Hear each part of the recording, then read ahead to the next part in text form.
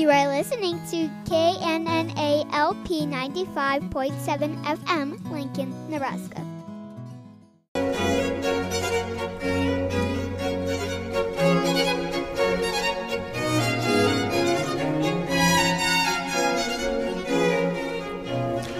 There seems to be a perception among Christians that Lutherans are somehow against holy living or against good works.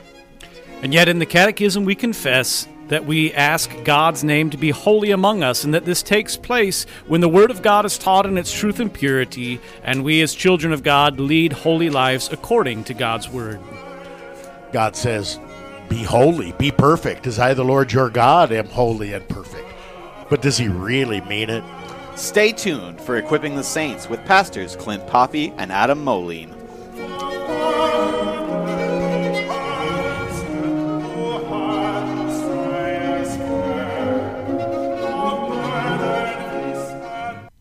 Welcome once again to Equipping the Saints. Pastor Clint Poppy, Pastor Adam Moline, Vicar Thomas Goodroad. We serve the saints at Good Shepherd Lutheran Church in Lincoln, Nebraska.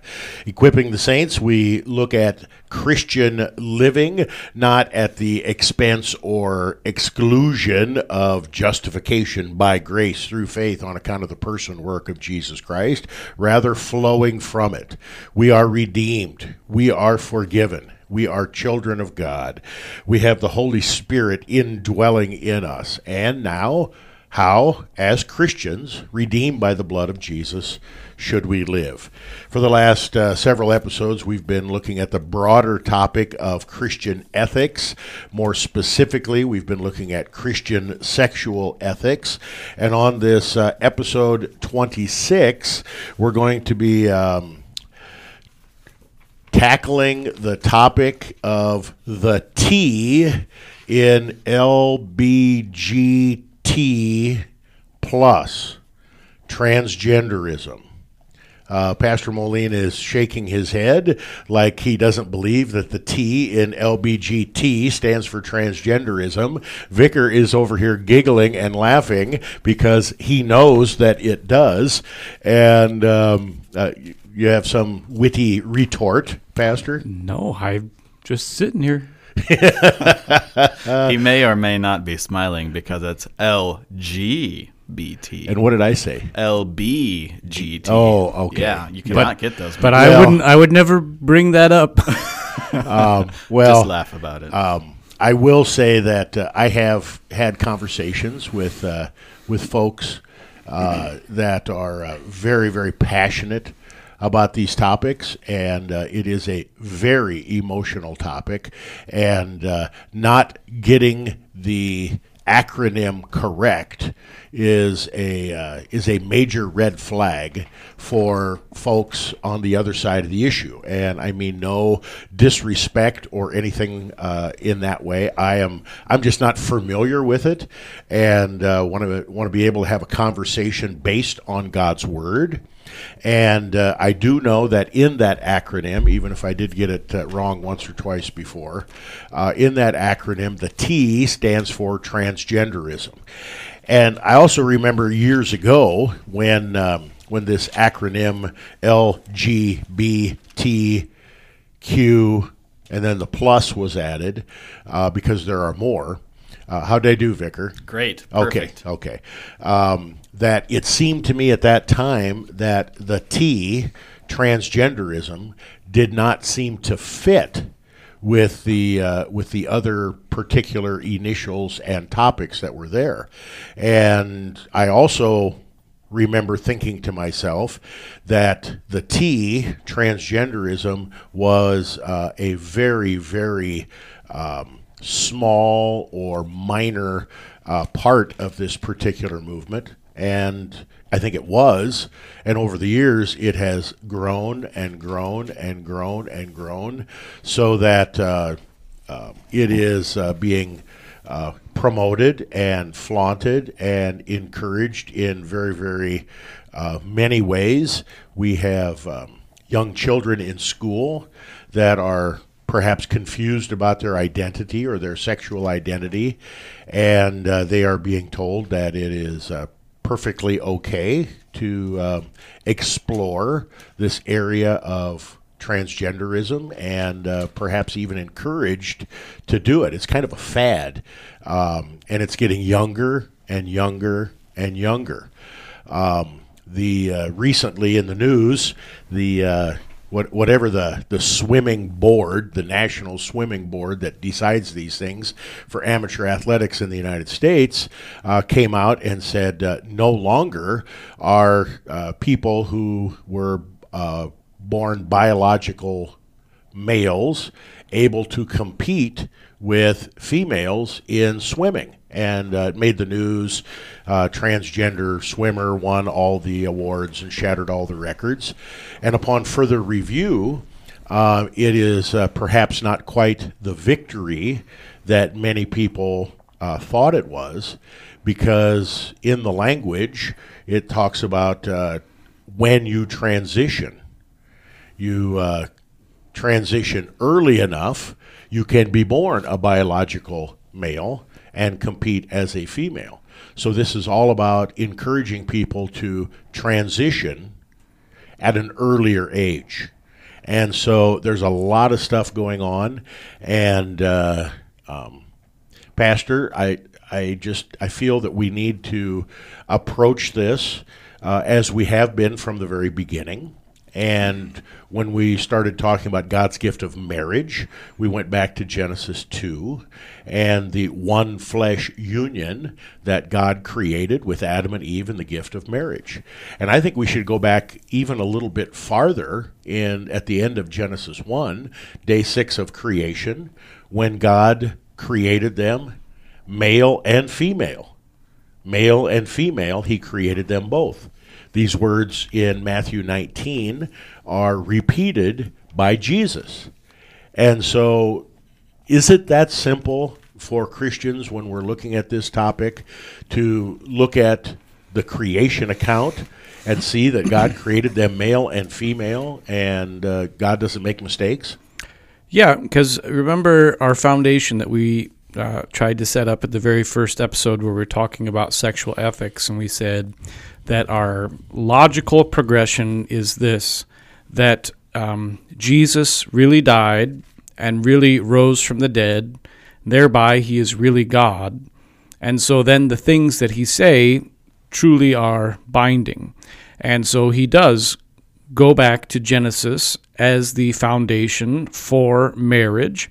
And he also goes back and quotes Genesis 1, which we also read as a foundation for sexuality. And so the verse that you were thinking of, Genesis 1:27, so God created man in his own image. In the image of God he created him. Male and female he created them. And that's very, very clear. It gives those two genders as the foundation for all the people that come after them. And I know it gets to be kind of a complicated thing, but that's where we're going to start, right there with those words. And we believe they're true because God, Jesus, who rose from the dead, goes back and quotes those words, and thereby we know that they're true. Well, up until about 20 years ago, Pastor, and give or take 5 years, depending on what part of the country you lived in, up until about 20 years ago, there was a real psychological issue that was diagnosed by doctors, by psychologists, by psychiatrists, called gender dysphoria, where people honestly, legitimately thought that they were in the wrong body. And this was treated as a mental illness, and was there were therapies and medications. But now, because of the big push for transgenderism, to even say out loud gender dysphoria is considered hate speech. So again, this is a fairly new and fairly fluid movement, and how are Christians to navigate, because there are some people who legitimately, we're not just talking about a girl going through a tomboy phase or a little boy who likes to play with dolls with his sisters or something like that. We are talking about people who could genuinely and legitimately be suffering from a mental disorder. Yeah, and sadly, because of our modern politic, we're not able to actually help people in that regard as if it is a true mental issue that they're dealing with. And we don't say that lightly either. We don't want someone to be frustrated because we say that. That's what it is. It is very clear, 99.9% of the time, you are either a boy or a girl based upon your physical anatomy. And that's very clear to tell. And it's not a thing that's really been in question until lately. And this idea of gender dysphoria being a mental disorder is the way that it was dealt with for a long time until it became kind of a popular thing in our culture and in our society. And I think that goes all the way back to when I was a kid. The talk show Maury used to have transvestites come on, and they would say, okay, which one's the boy? And nobody could tell. And then there was the RuPaul show, and then there's still a RuPaul show, isn't there? Yes. And things like that. And so I think it's buried on one of the upper channels on your satellite dish, but I believe RuPaul has a show. Yeah, I don't have a satellite dish. Here's just a free bit of advice. Turn off your screen and read a book instead.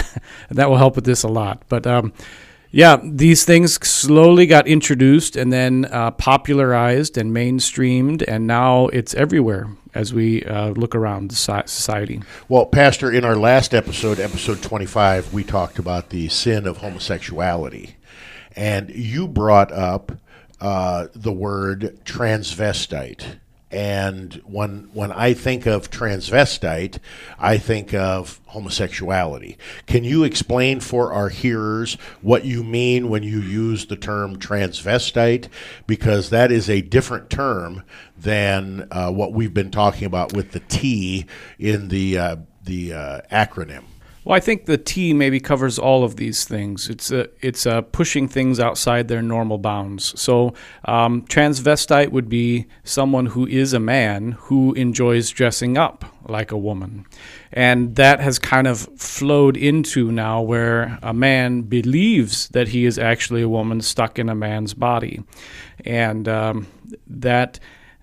they're related, they're tangential to each other, they're not exactly the same thing, but they really go a lot together. The transgender part is taking that idea and desiring to adjust the body or mutilate it in such a way as to look like the opposite gender, and that's where the issue gets a little bit more serious and dangerous, I'd say. Well, lest any of our hearers think that this is only a 21st century issue, in Deuteronomy 21, verse 5, under the subtopic of various laws, God's word says, "A woman shall not wear a man's garment, nor shall a man put on a woman's cloak. For whoever does these things is an abomination to the Lord your God." These are pretty serious words. These are very clear words. These words go back to the very beginning of God's people and God's commands to his people.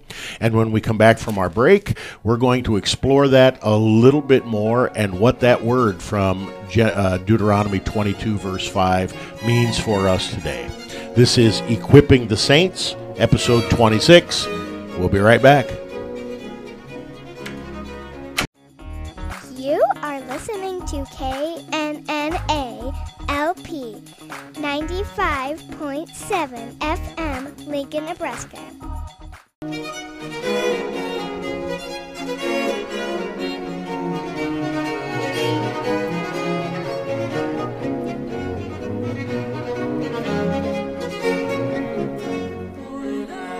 Welcome back to Equipping the Saints. Pastor Poppy, Pastor Moline, Vicar Goodroad.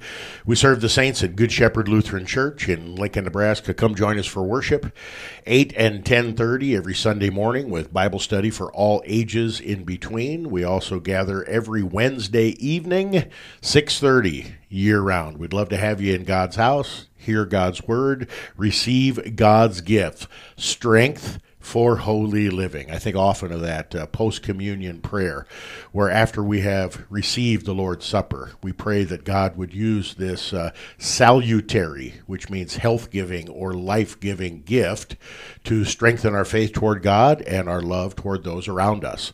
And when we're in this particular topic of transgenderism in episode 26, you know that when you have this topic and you have it in any way that does not immediately support or immediately celebrate transgenderism, you are accused of hate. And that is the opposite of our intent. That is the opposite of our heart. We love God's word. We love the people that God has placed among us, not only Christians, but we love people and we desire, as God does, that they know and believe the truth of God's word. Toward the end, toward our last break, Pastor, I read this Bible passage from Deuteronomy 21, verse 5. A woman shall not wear a man's garment, nor shall a man put on a woman's cloak. For whoever does these things is an abomination to the Lord your God. We're not talking here about an actor in a play, or are we? We're not talking here about little kids playing dress up, or are we? Can you help sort out this? Deuteronomy 22 is just a kind of a random list of random laws, like, oh, by the way, we haven't covered these topics yet, so I'm going to give you this laundry list. And verse 5 just kind of jumps off the page. And, you know, when I have had these discussions in the past, especially with parents who were dealing with their kids, generally junior high or high school age, that were struggling with this topic and brought out this passage, the looks on the faces were just like, I can't believe this is in God's word. I can't believe the Bible actually says this. What else is in there that I'm not aware of? Can you help sort some of this out, Pastor? Yeah, what this is saying is that we ought to uphold the way that God made male and female in the beginning. It's upholding the creation and really confessing it as truth in such a way as to glorify God who made male and female. And so I think we can say this on the air, and everybody understands there are differences between male and female. Their biology does not look the same. If you see a picture of a woman and a picture of a man, you can tell the difference between the two if we're just going to be completely honest and up forward. What God's word says here, when a woman should not wear a man's garment, nor a man put on a woman's garment. What it's saying is we're going to respect these differences. We're going to allow these differences to be seen, and in so doing, we're glorifying the God who built man and woman in a different way. We're confessing him as the true God, and so that's the goal behind this. And so I know we could do things where, you know, we could get into those questions you were talking about, the actor, right? Is that glorifying God and the way that he made male and female different? Well, I'd say that probably isn't, and maybe that's not the best use of someone. Now, I know back in Shakespearean times, they didn't have women actors because it was considered scandalous. Well, we could get in a big debate about that. I still don't think it's quite the right thing to do. We could talk separately about the kids that are doing it. I'd say kids, we probably have a little bit more leeway because 99% of the time when a kid puts on some sort of dress-up clothes, they're pretending to be something completely different. But it could become an issue, right? It could be training them to be insensitized to the particular issue. And so we ought to be careful with it. If they're putting on a dress to pretend that they're a wizard or Gandalf or something like that, that's different than if they're pretending to be a woman. And so we want to make sure we're paying attention and always looking for the distinctions so that even in our own actions today, we can confess the glory of God who made them male and female in the beginning. And I think many times we just haven't even thought about this. I know back in the good old days when we did our vicar roasts and things like that, we probably did some things comedy-wise that were inappropriate and less than God-pleasing. Having men dress up like women because the single vicar couldn't get a date, and we played the dating game and things like that. And now when I look back on that, we were not, I mean, we were having fun, and we didn't mean any harm by it. We weren't intentionally trying to break God's word, but in our zeal to be humorous and in our zeal to be funny, we were not making the good confession with regard to creation and God's gift of marriage.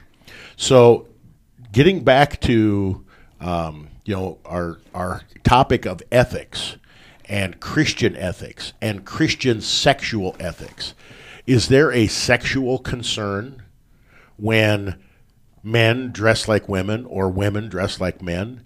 Is the sex component there either in the background or implicitly? I'm thinking of Crocodile Dundee.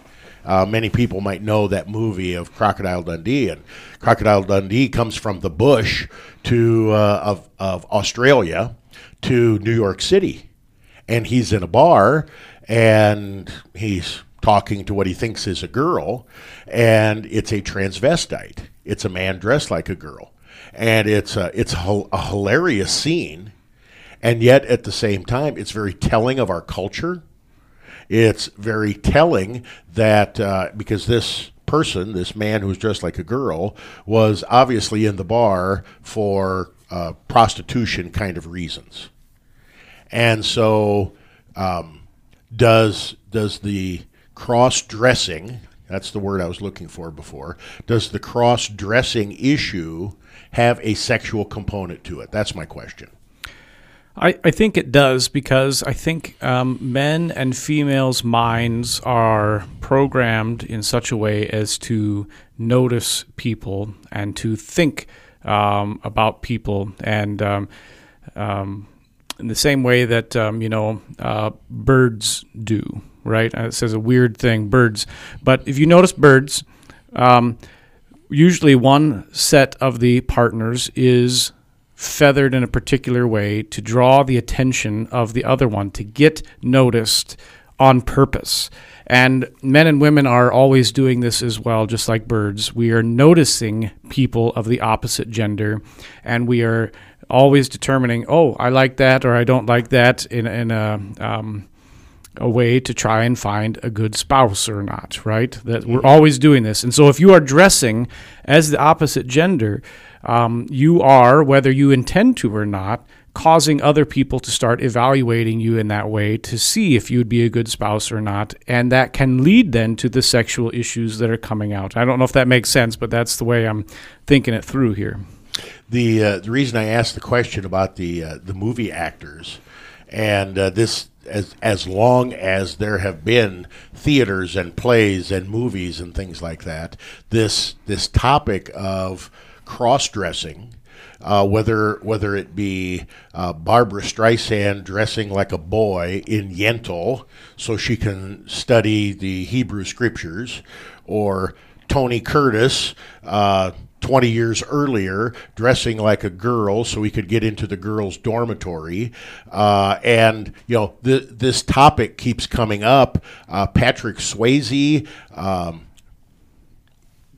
Wan Chu, thanks for the memories or whatever, something like that, where all these guys dress up like gals, and this cross-dressing theme seems to just kind of pop up in all these movies, and I think we've been desensitized in that respect to this whole issue and to this whole topic? Well, because I think when you know that it's a man and that's dressed as a woman, or vice versa, there's that element of humor, sure, but it also is this idea of the forbidden, something that's out of bounds, and everybody is excited by things that are out of bounds. And it's nothing new. It's been this way, as you said, for thousands and thousands of years. For example, the Roman Emperor Nero, he had divorced his first wife, killed his second wife, and then, I can't remember if it's his third or fourth, I'm going to say wife here, but it really wasn't, was a gentleman named Sporus, whom he had castrated and made dress like a woman and pretend to be his wife, things like this. And so these things are a present reality. They are the truth of the way the world is working, and it all is confessing sin. That goes back to the issue we were talking about before. When we decide that we can reassign or change or dress differently between male and female than they should be, what we're doing is rejecting the Creator who made us male and female, and that thereby is the sin. And I'd say it falls not under the sixth commandment, but under the first commandment, that you shall have no other gods, because what you have done is you've made yourself a god, determining that you get to decide what a gender is, or what the outfit is that confesses your gender.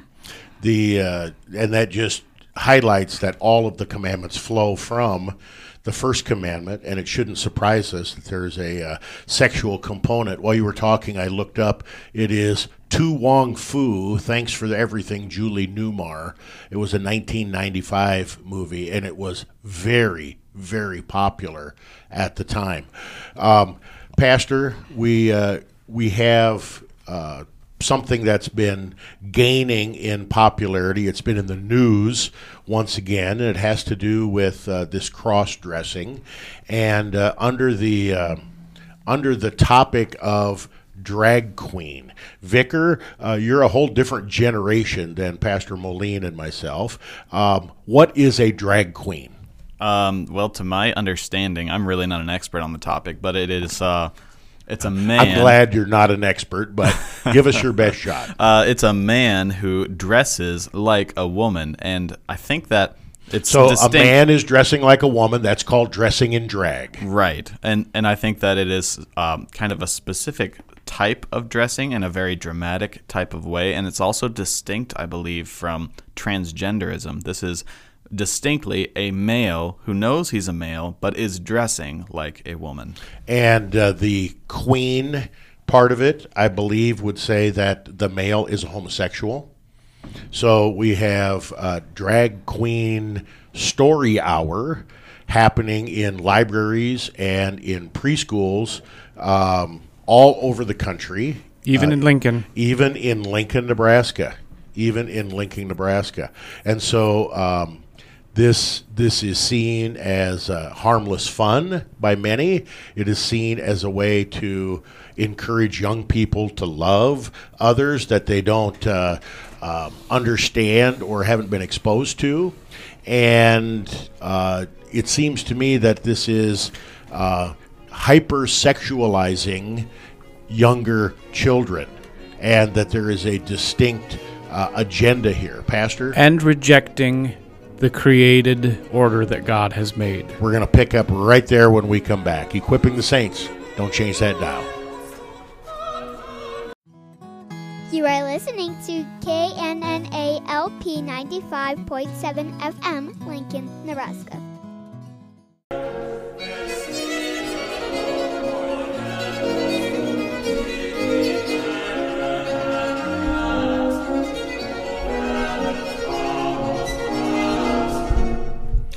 Welcome back to Equipping the Saints. Pastor Poppy, Pastor Moline, Vicar Goodroad. We serve the saints at Good Shepherd Lutheran Church in Lincoln, Nebraska. What God ordains is always good. And that's a marvelous hymn in our hymnal. That's a marvelous way to, I think, enter back into our discussion. We're looking at this topic of transgenderism in this episode 26, and you might be wondering, well, you haven't really talked much about transgenderism yet, because we talked about Deuteronomy 22, verse 5. We talked about cross-dressing. We talked about God making them male and female in Genesis 1, verse 26 or 27. And we ended the last segment talking about Drag Queen Story Hour. It kind of seems like in one respect we're dancing all around the topic, but quite frankly, we've been laying a foundation so that we can address this topic head on. I asked several times if there was a sexual component with regard to this matter of cross-dressing. And I think that whether it's intended or not, that there is a sexual component, and we're being desensitized to the differences between the sexes.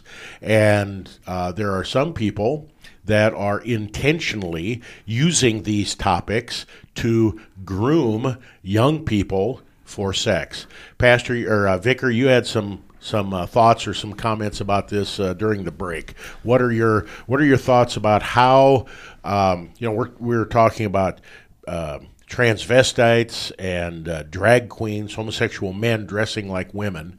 How is the homosexual movement connected to transgenderism in your eyes? Well, in my eyes, it's kind of how you dress really determines how you want other people to view you. So when you are dressing in drag or things like that, you want people to view you as kind of a female, or if you're a male dressing as a woman, you want people to view you as somebody that would be sexually available in that regard. So you're trying to change how you really are on the inside, that is, a male, and have people view you in a completely different light. And so there's that sexual component to it there, that you're trying to be viewed sexually, because that's not really true with the way that we always dress. If you come into work with a t-shirt and shorts on and stuff, you're just there staying in the office, and you're going to be staying at church doing that. Casual Friday kind of thing. But if Pastor Poppy, you come in with your clerical and your collar on, you want to be viewed as, I am in my office as a pastor doing pastorly work, going to be making visits, doing devotions, or bringing communion to someone. How you dress really affects how people see you and how you want to be seen. I think that's well said. You want to build on that, Pastor? Well, I think too. Then you can see the way that the people doing Drag Queen Story Hour dress also is kind of a mocking of what an actual woman is. So Paul writes in 1 Timothy that women, make sure I read it correctly here, that women should adorn themselves in respectable apparel with modesty and self-control, not with braided hair and gold or pearls or costly attire, but with what is proper for women who profess godliness with good works. St. Peter says the same thing in 1 Peter 3, verse 3, right? He says, "Do not let your adorning be external, the braiding of hair and the putting on of gold or jewelry or the clothing you wear, but let your adorning be the hidden person of the heart with imperishable beauty of a gentle and quiet spirit, which is God in God's sight is very precious." And then you see so many of these drag queens that have glitter glued to their face, and they have the eye makeup that goes into a giant curly Q outside their eyes, and giant lipstick and all these things. It's also then, in a sense, mocking what God really says true beauty is in what a faithful Christian woman displays. Pastor, would you take it the next step as well, and to say that it's mocking the differences that God has made between men and women, and in so doing, mocking God's gift of marriage? I would say it is, and it's denying, again, what we read in Genesis chapter 1, that God made them male and female, and thereby saying we can be our own God. It is undermining the creation. It's saying, look at this definition that we have from Christianity through God's Word doesn't matter. Male and female, all it is an external view rather than the Word of God, and thereby it's throwing out God's Word. That's the issue. There has been a move in a lot of different directions, but especially in this area of the transitioning of younger people in the transgenderism movement to earlier and earlier and earlier ages. There seems to be an intentional movement to sexualize, or what I would characterize over-sexualize children. Pastor, you've got young kids. My kids are all grown. I've got grandkids that are in this area. But what is the proper time to be having these kind of discussions with your children? I know we like to joke around that has the dad had the talk with the young son before he goes out on his first date, and almost always the dad is way too late to have the talk. So what advice? Our kids are growing up in this world where it's everywhere, this over-sexualization, and certainly a sexualization or a catechization by the world that is very, very contrary to the Word of God, the things we've been talking about. Male and female, God's gift of marriage, one man and one woman for life, only in the fireplace of marriage with the gift of sexuality. What advice can we give with regard to parents who have little children? Well, it starts at the very, very beginning, at the birth of the child, right, where the mom and the dad are already displaying to the child who they are as males and females. If men will be what men are supposed to be, and if women will be what women are supposed to be according to God's word. And there's a lot of freedom in that, of course. I'm not trying to just peg someone down or force the square peg into the round hole. If men and women will be who God has made them, then they already are displaying this before the child is even able to speak. And then as the child grows and starts to look around and observe the world, you have an opportunity all the time to have these conversations with your children and to explain what God's word says and what is right and what is not right, and how the world is full of sin, and that's why we need Christ. And you can have this conversation with very young children. It doesn't have to get into the mechanics and biology of how reproduction takes place. There's a time for that too when the kids are ready. But mom and dad demonstrate it every day, and they have the opportunities to talk about it with their children all the time. There's the story that Corrie ten Boom, the Christian evangelist, relates that she was on a train trip with her father. And she was a young girl, 9 or 10 years old. And she had heard a word. It was a sexual word. I don't know what the word was. I imagine it was probably the F word, but I don't know that for sure. It was a sexual word. And as they were getting on the train, she asked her father what that word meant. And her dad completely ignored her. And so she was kind of wondering, what's going on. So they got to the spot on the train where the sleeping berth was there, and they had a large, it wasn't luggage, but a trunk, a large trunk that needed to go up on the top shelf. And Corrie ten Boom's father said, Corrie, I want you to take that trunk and put it up on the top shelf. And she says, well, Dad, I can't do that. It's way too heavy. And her dad looked at her and said, remember that word you said to me before? That word is too heavy for you. That word is too heavy for you. When you're older, we'll have that discussion.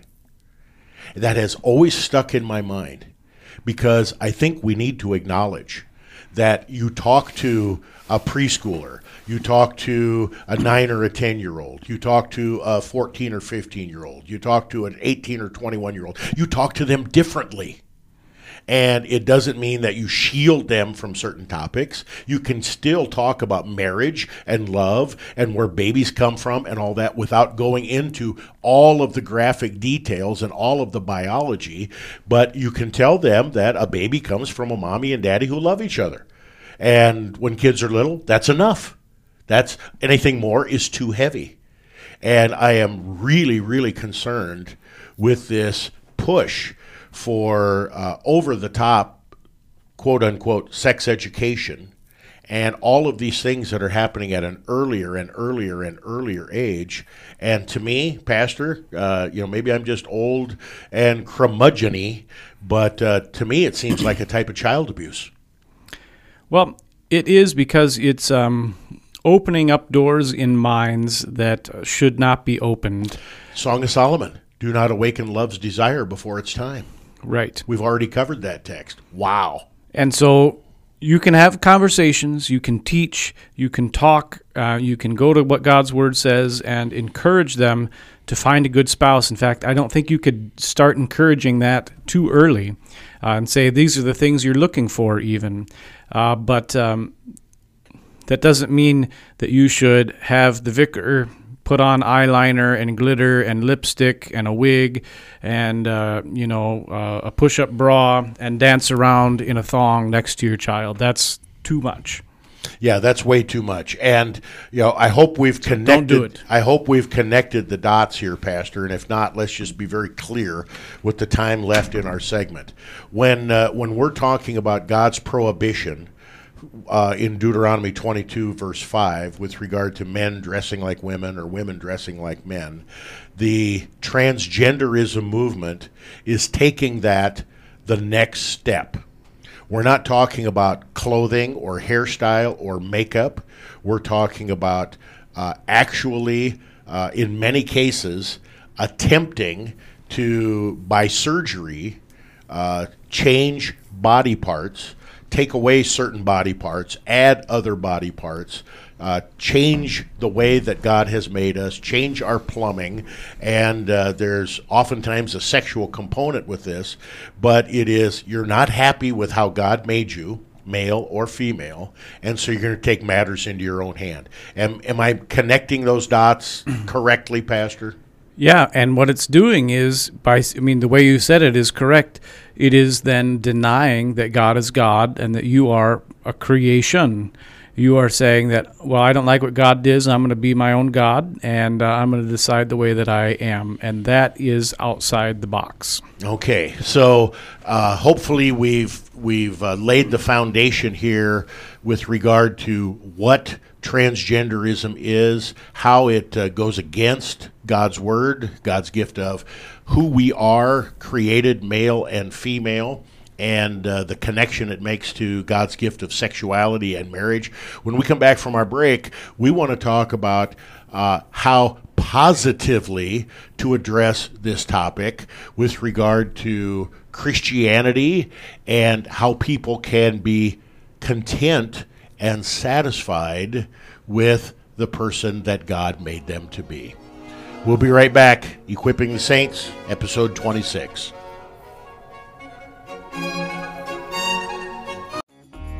You are listening to KNNA LP 95.7 FM, Lincoln, Nebraska.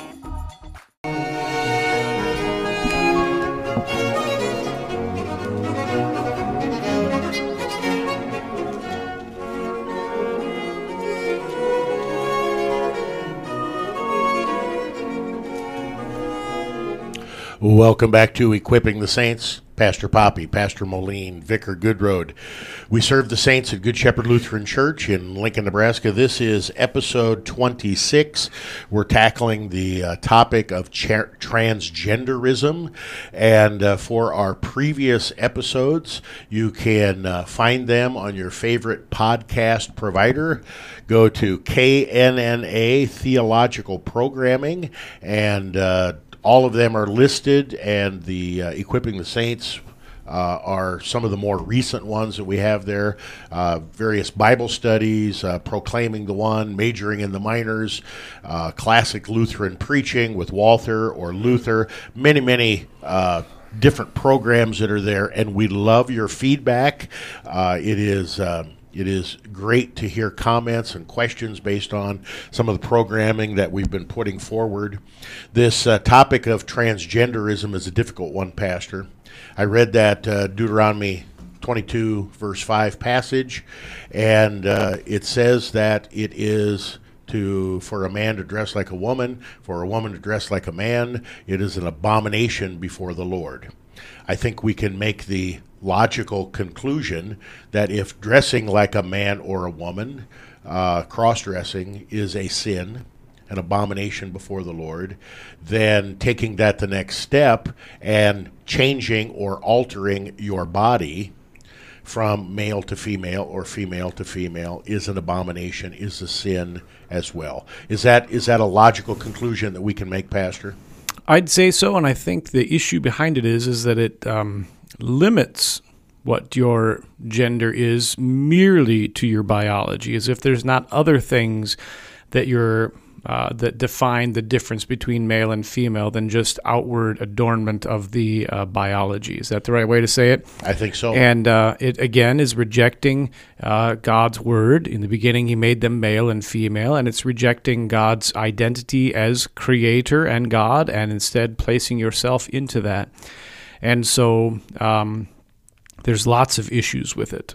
So Pastor, we have, I believe, clearly taught from God's word that transgenderism and all the things that are connected to it, whether it be drag queen story hour or cross-dressing, all of these things are contrary to the word of God. They are sin. And I think we would be remiss if we did not honor God and the truth of God's word by calling sin sin. And I think that's what we've done. So, Pastor, we know that people in the transgender movement, people who have transitioned or maybe did surgery and things years ago, many of them are filled with regret and remorse. We know that the suicide rate is very, very high for transgender folks, and we want to be very, very clear with regard to the fact that not only is this sin, but this is a sin that Jesus has died for. This program is not about hate.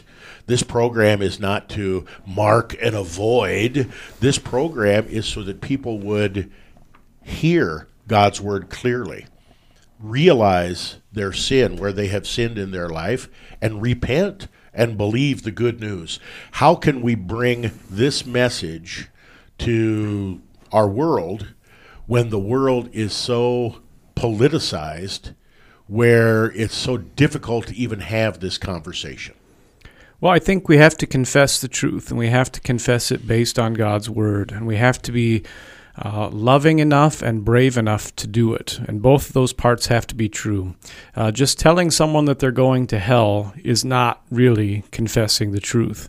We need to go through the entire picture of it. It's more than a 2-minute conversation. It's more than a 1-sentence conversation. It might be a weeks-long conversation with someone where you keep on upholding what God's word says is the truth, and then also keep on preaching, like you just said, that this is a sin that Christ has died for.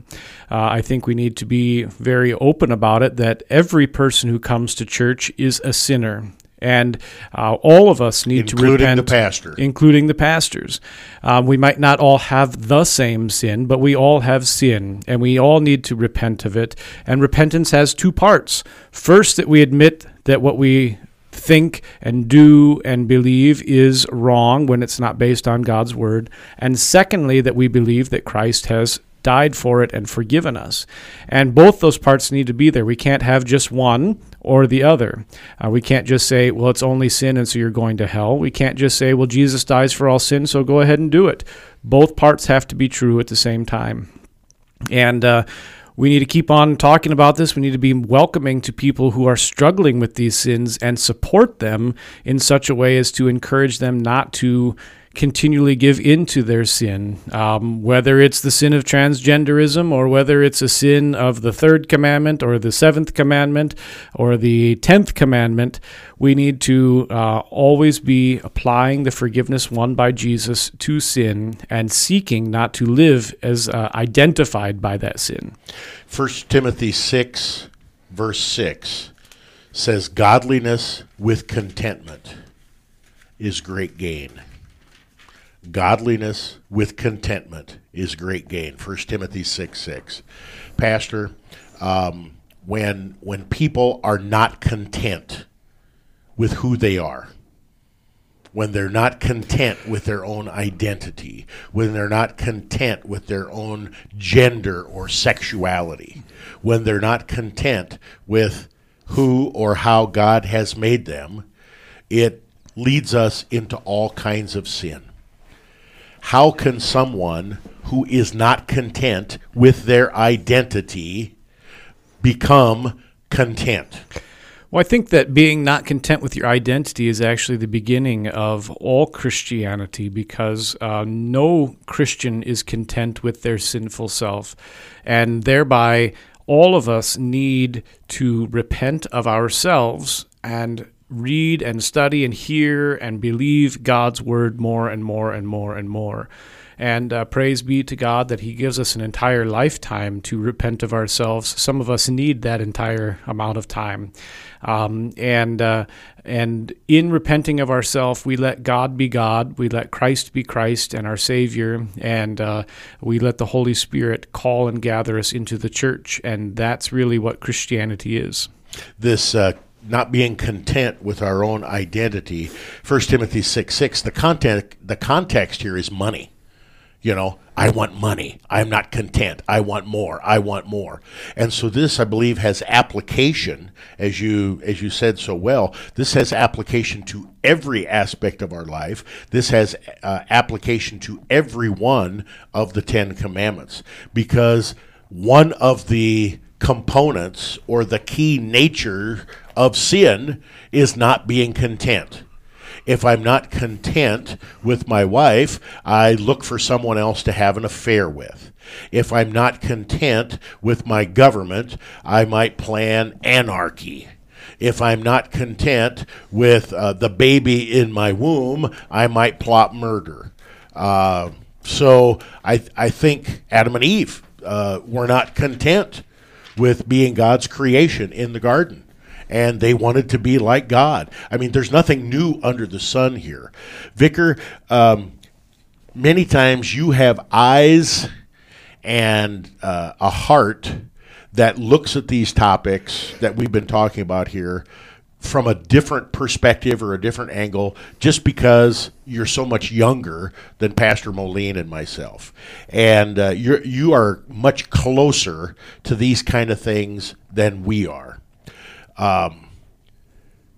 People who are not content with their identity.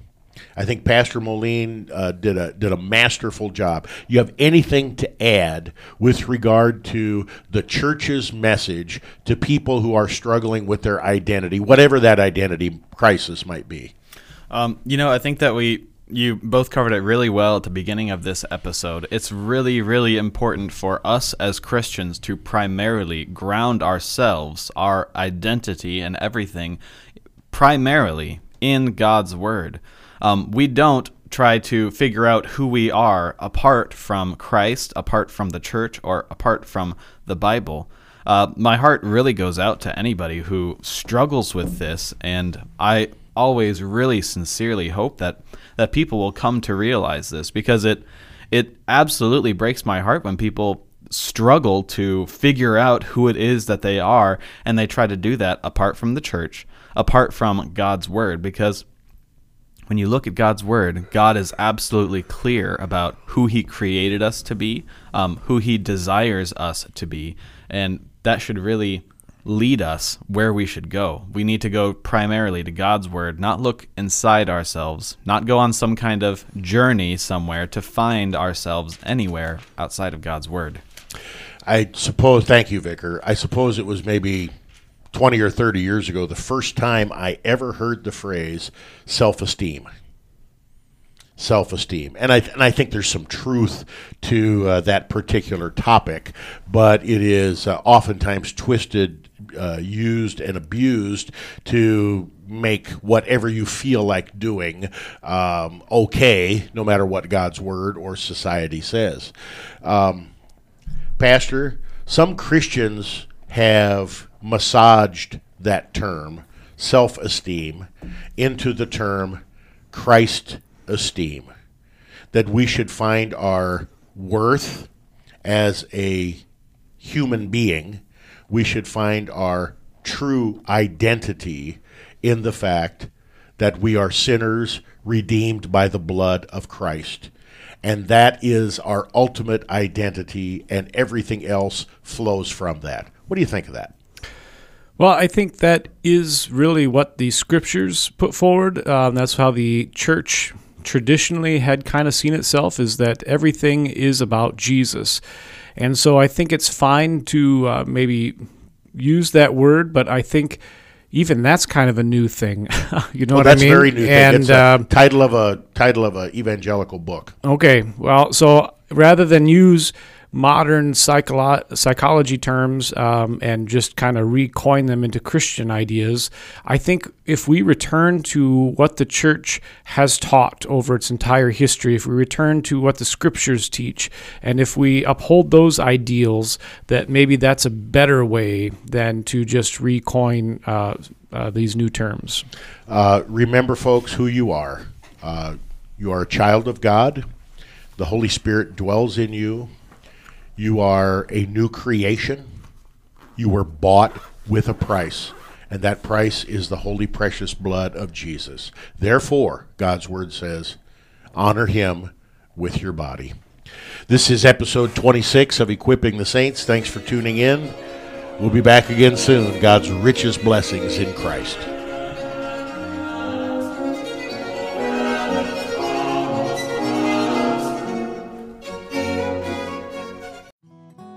You are listening to KNNALP 95.7 FM, Lincoln, Nebraska.